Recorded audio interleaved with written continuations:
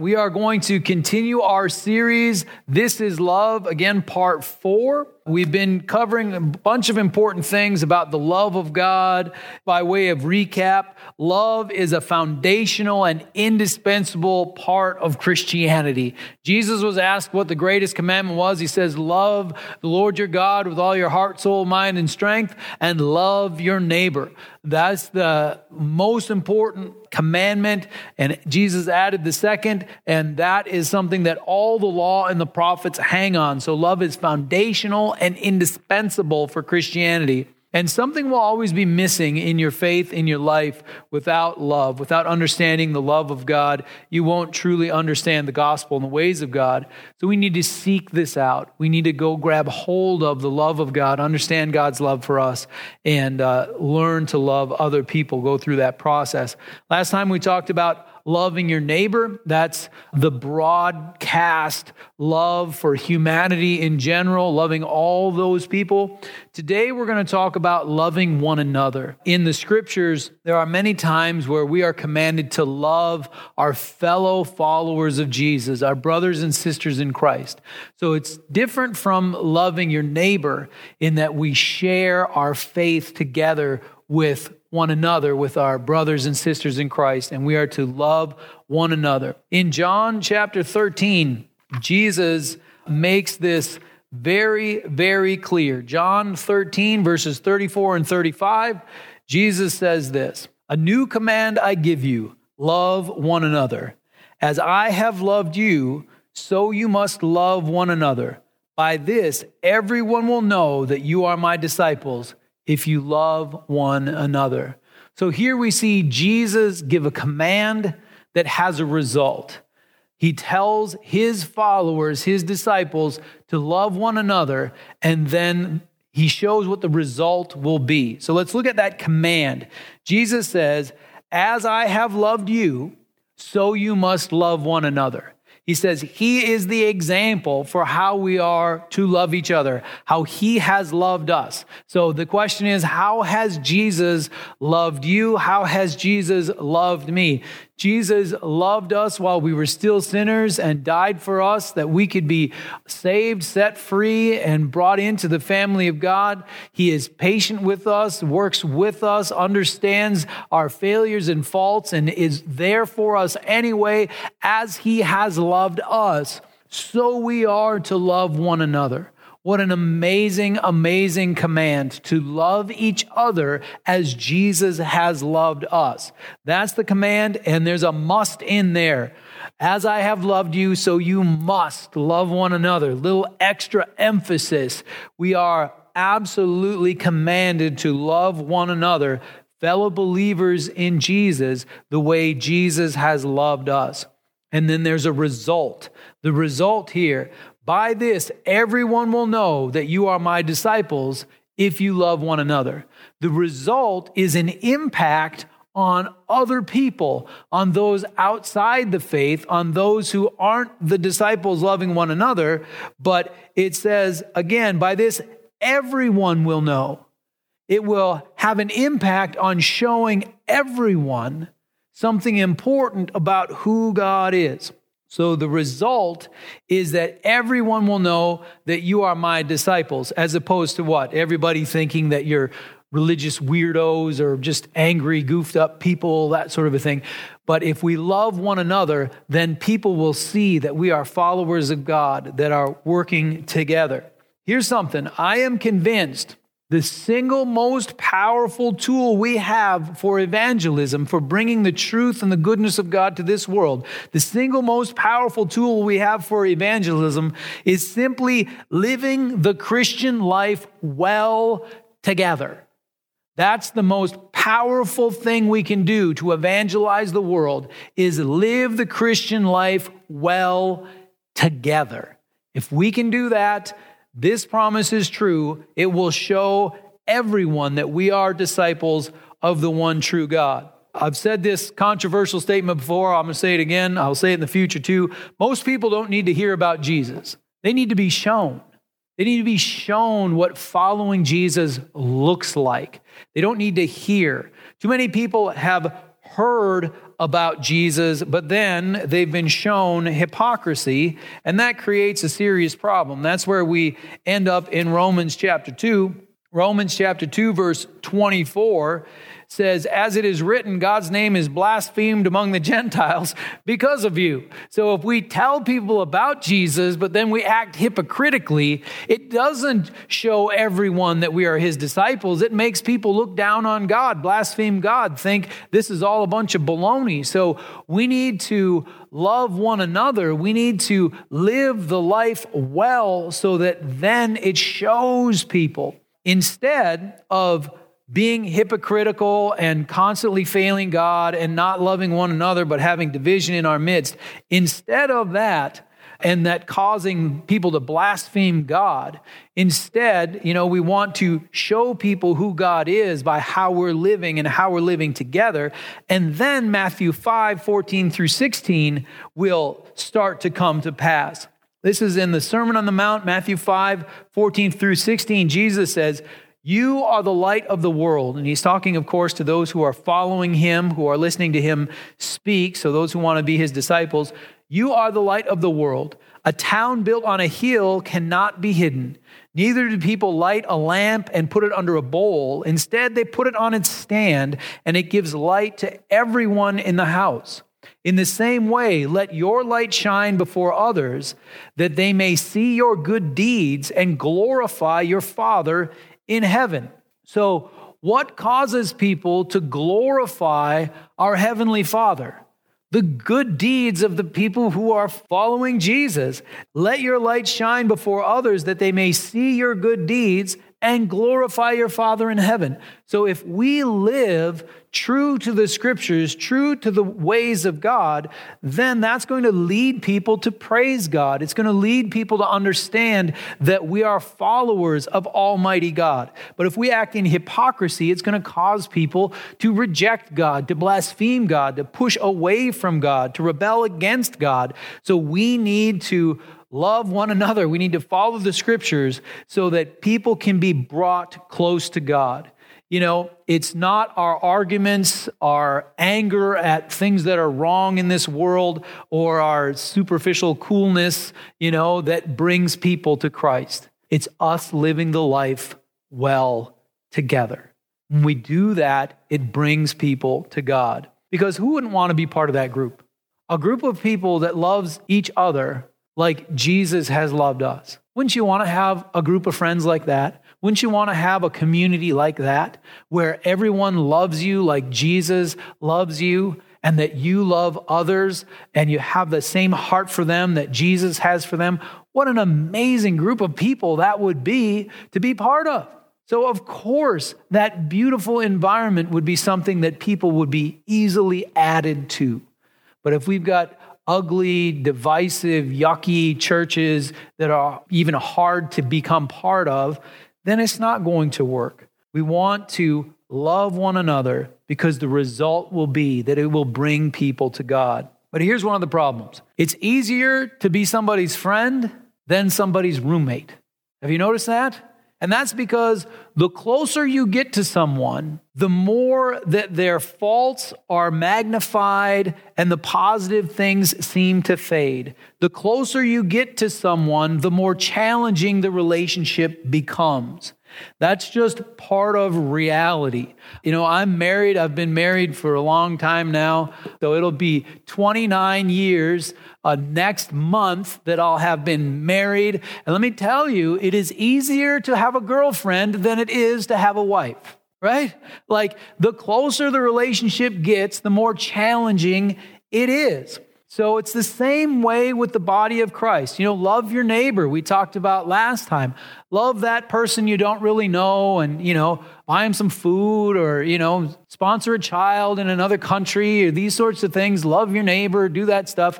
Well, that's easy to do, but if you actually got to know them, you got close with them, you'd see their faults, you'd see their failures. You wouldn't just see their need and your heart would go out, but you'd see the things they do wrong. You would see the yuck in their heart and all those sorts of things that everybody has. You would see that, and you'd start to focus on their faults, and the positives would start to fade. So it's a challenge because the closer you get to someone, the more difficult the relationship is to maintain. So we need to get really good at following Jesus for this to work, to love one another. And this is where many Christians stumble. And in today's world, it's very common for somebody to be I'm a follower of Jesus, I'm a Christian, I don't go to church. I mean, those people are goofy. And so they have missed the love one another part. They love God, but the love one another, because it's very challenging. But we're called to love one another as Jesus has loved us. Does Jesus love the challenging people? Absolutely. He loved me. Very challenging. Someone who does that, we need to extend that to one another. So how do we do that? How do we love one another? This is a serious challenge, and it's not something to just skip lightly over and think, oh, yeah, I'll go do that. Because again, you've got to get into that close relationship. The family of God includes, of course, people all around the world, but it includes close relationships with people where you end up having friction because of the closeness. And it is more difficult than maintaining a relationship that's more distant. So how do we do this? How do we love one another? How do we engage in community and do life together without splintering apart? I'm going to give you 4 steps, 4 things that you can do to help you love your fellow believer in Jesus. So step 1, know your target. Know what you're trying to do. We're going to go to 1 Corinthians chapter 13. But before we get there, I want to talk about this church in Corinth. They had significant problems. They had lots of issues. So we're going to read some preliminary verses from 1 Corinthians before we get to chapter 13 that'll show you where they're at, because they were starting to falter on the love one another part because divisions were cropping up inside the church. People were starting to silo into different groups. They didn't like each other. They had lawsuits against each other. There's lots of problems going on there. But let's just read a few sections from early in 1 Corinthians. Chapter 1, verses 10 through 12 says this: I appeal to you, brothers and sisters, in the name of our Lord Jesus Christ, that all of you agree with one another in what you say, and there will be no divisions among you, but that you may be perfectly united in mind and thought. My brothers and sisters, some from Chloe's household have informed me that there are quarrels among you. What I mean is this: one of you says, I follow Paul, another, I follow Apollos, another, I follow Cephas, still another, I follow Christ. Is Christ divided? Was Paul crucified for you? Were you baptized into the name of Paul? Add an extra verse there, verse 13. Is Christ divided? Well, in the spirit, no. On the earth, among God's people, yes. We should try to grab hold of the spiritual truth that Christ is not divided, that there is one God and Father of all and one body with many parts. Christ is not divided, but we live, the body of Christ, the people of God, live divided. That was cropping up in the church in Corinth. Some wanted to follow Peter. Some wanted to follow Apollos. Others wanted to follow Paul. They were siloing. Some were like, I'm not following any of them. I just follow Jesus straight to the source.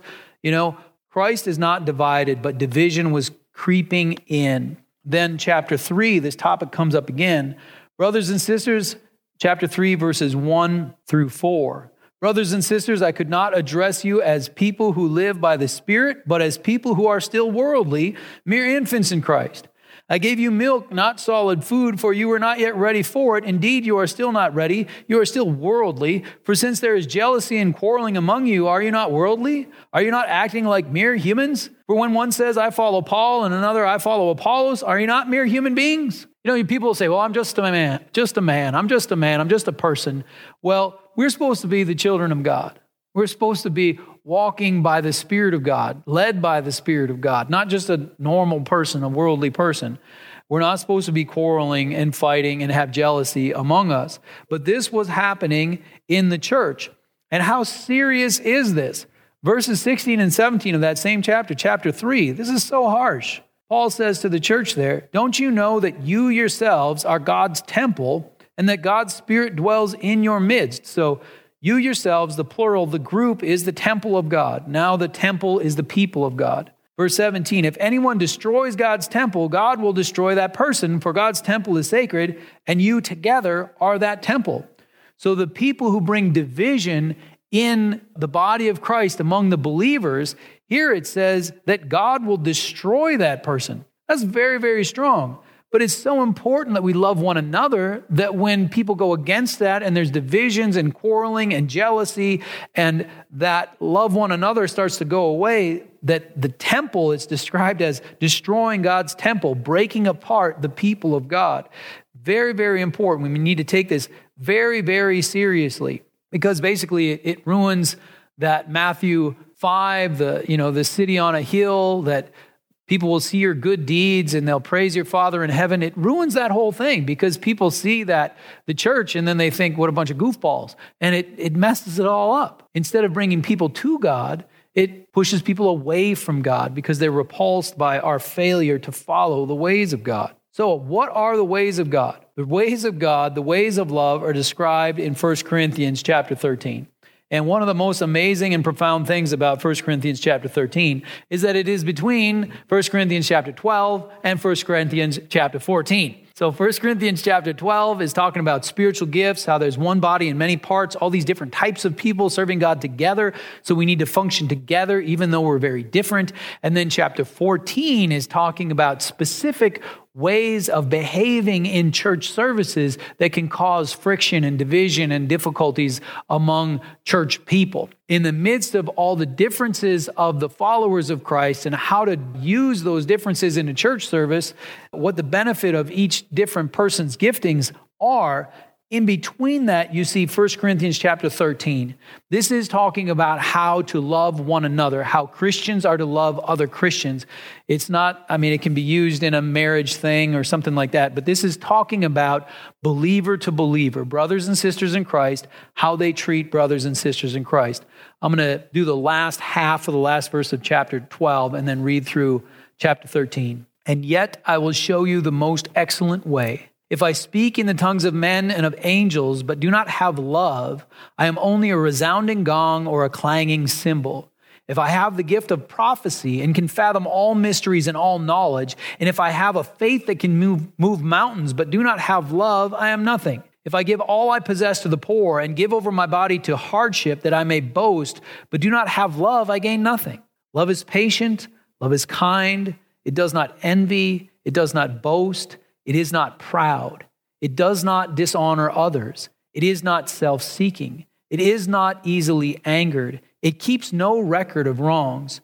Love does not delight in evil, but rejoices with the truth. It always protects, always trusts, always hopes, always perseveres. Love never fails. But where there are prophecies, they will cease. And where there are tongues, they will be stilled. Where there is knowledge, it will pass away. For we know in part and we prophesy in part. But when completeness comes, what is in part disappears. When I was a child, I talked like a child. I thought like a child. I reasoned like a child. When I became a man, I put the ways of childhood behind me. For now we see only a reflection as in a mirror. Then we shall see face to face.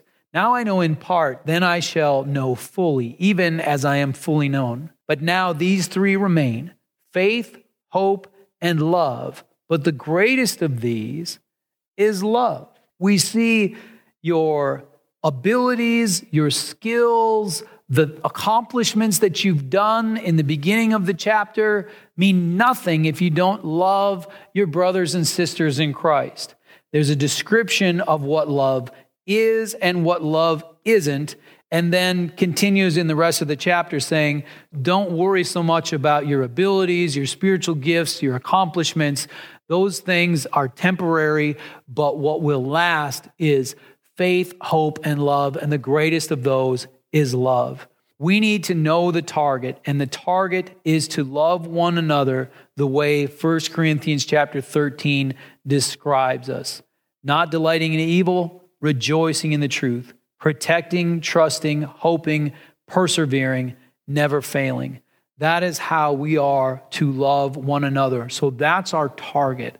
Our target is to love each other like Christ has loved us. A perfect description in 1 Corinthians chapter 13, an expansion of what Jesus said, as I have loved you, so you must love one another, described there in 1 Corinthians chapter 13.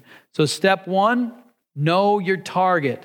Step 2, fix your eyes. That is, resist the temptation to focus on and magnify faults while forgetting the positive things. Resist the temptation to magnify faults, and at the same time, don't forget the positives.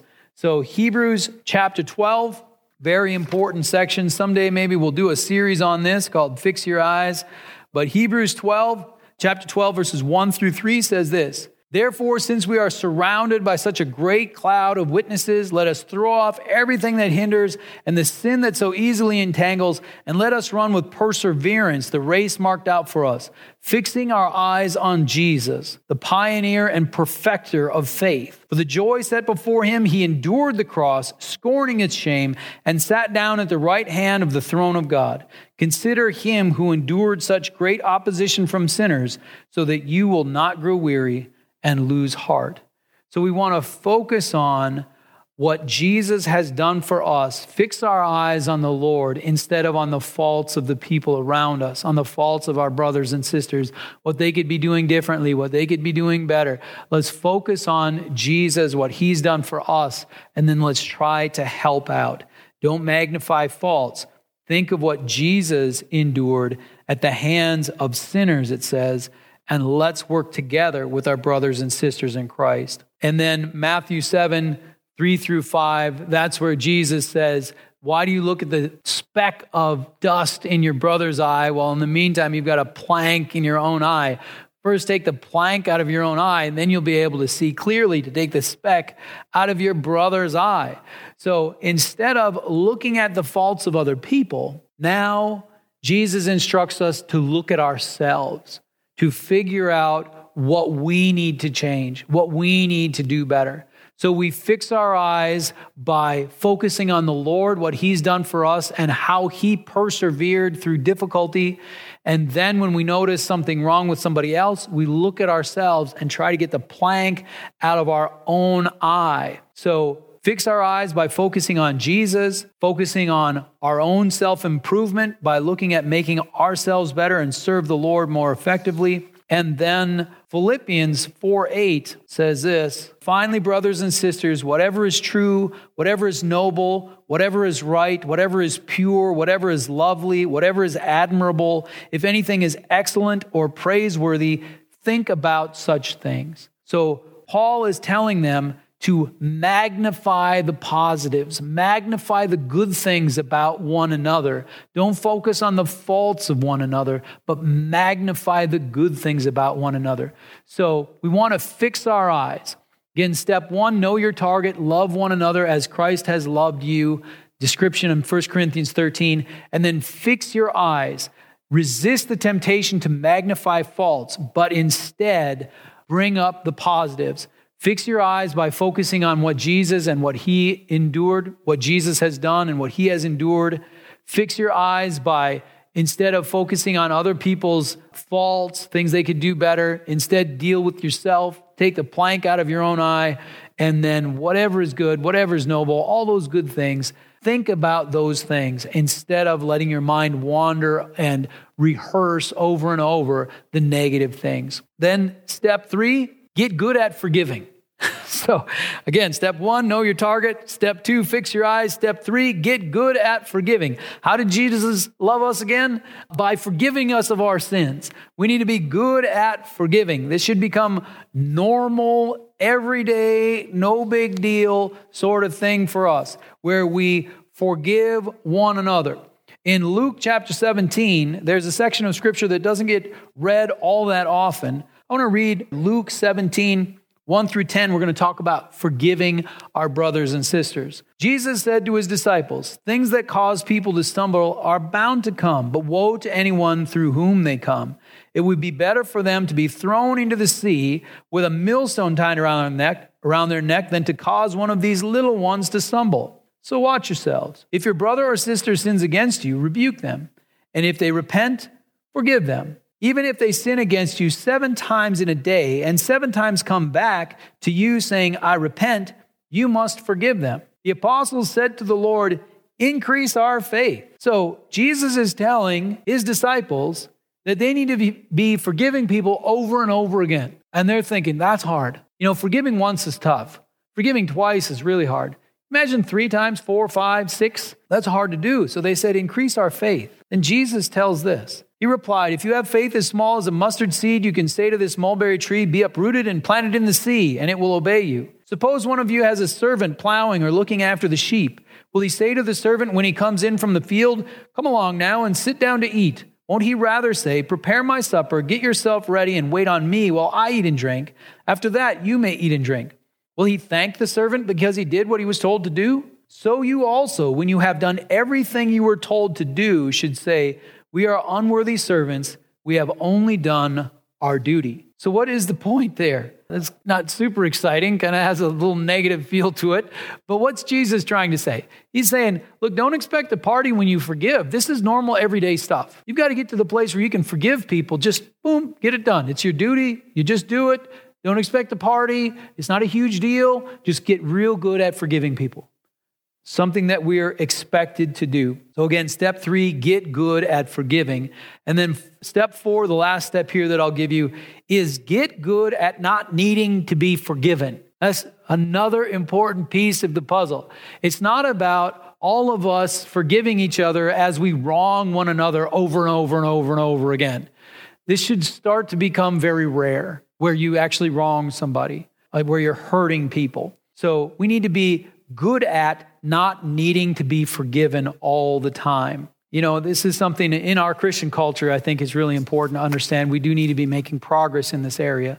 There's Christian music, different songs, things like that. The reality is, if we fail, it does matter. It hurts people. It does damage. It's a problem. So we need to get good at not needing to be forgiven all the time. Now, if you know my story, I didn't understand love one another when I was a new Christian. I spent 7 years really not loving my brothers and sisters in Christ. I looked down on other believers. I thought they were doing a bad job of following Jesus. I thought pastors and leaders were doing a bad job of steering the church to the things of God, but they were doing other things. And I just wasn't very good at loving one another. But now I get it. Now I understand. It isn't about our brothers and sisters in Christ being perfect and so they earn our love. It's about us loving one another like Jesus has loved us, so that it lifts them up, so that they grow and are changed. So we need to love each other, not based on the merit of each other, but in order to extend something to each other that helps us to grow and become who God created us to be. So the love of God doesn't condemn us, but brings us up. And when we love one another, it doesn't condemn us, but brings us up. Very, very important that we don't love each other because of the merits of each other, but we love each other out of obedience to God to bring each other up. I want to read a scripture from John chapter 15 that we've read before, but it ties into the love God has for us and how we're to love one another. John 15, verses 12 and 13, Jesus says, my command is this, love each other as I have loved you. Greater love has no one than this, to lay down one's life for one's friends. So Jesus showed the love he had for his disciples by going to the cross and sacrificing, paying the price. The wages of sin is death. Jesus paid the price that we could be released from that debt and set free. So Jesus died on the cross to set us free. And of course, we read a lot of scriptures from 1 Corinthians today. And the context of that is paying attention to one another, loving each other. Don't go ahead and eat while other people are hungry. Don't act a fool. It's about loving one another. Read 1 Corinthians 11, 23 through 26, and you can read the rest of the context and tie it into the message if you'd like. If you've been listening to these services, you've been here today, and you haven't given your life to Christ, I want to do an email altar call. When we're together, we have people raise hands, and I just love that part of the service. People come and they give their lives to Christ. They proclaim their faith in Jesus. We can't do the hand raising, but you can shoot me an email. Raise your hand by shooting me an email, letting you know that you want to give your life to Christ, and I will help you do that. Shoot me an email. There's our email altar call. As we close the service, let's pray that every Christian can follow Christ by loving each other. Let's do that. If you've got a prayer need, prayer@goodhope.ag. Prayer team will pray for that prayer need. But let's pray together to be able to love one another. So Heavenly Father, thank you for showing us the way, the most excellent way, the way of love, where we love one another, where we are that city on a hill, that light on the lampstand that brings light to the whole room, Lord, that we are an example to this world of how you want people to live, loving one another, helping each other, fixing their eyes on you, understanding that the target is the love you have for us, and being able to forgive, not having a huge process, but just able to forgive and then not messing things up, not needing to be forgiven all the time. Lord, let us walk in your ways. Let us trust in you. And Lord, help us. Father, I pray for those who are part of churches that have division and strife and harshness going on, that are still separated because of the COVID-19 deal, but will be coming back together. Lord, I pray that when they come back together, that they would come together strong, knowing that we love each other, not because of the merit of each other, but because, Lord, you have loved us, and that love has changed us. So we love one another, that we can be changed and lifted up. Lord, encourage us, give us strength, give us that love by your Holy Spirit so that we can walk in your ways. Bless us and encourage us. In Jesus' name, amen.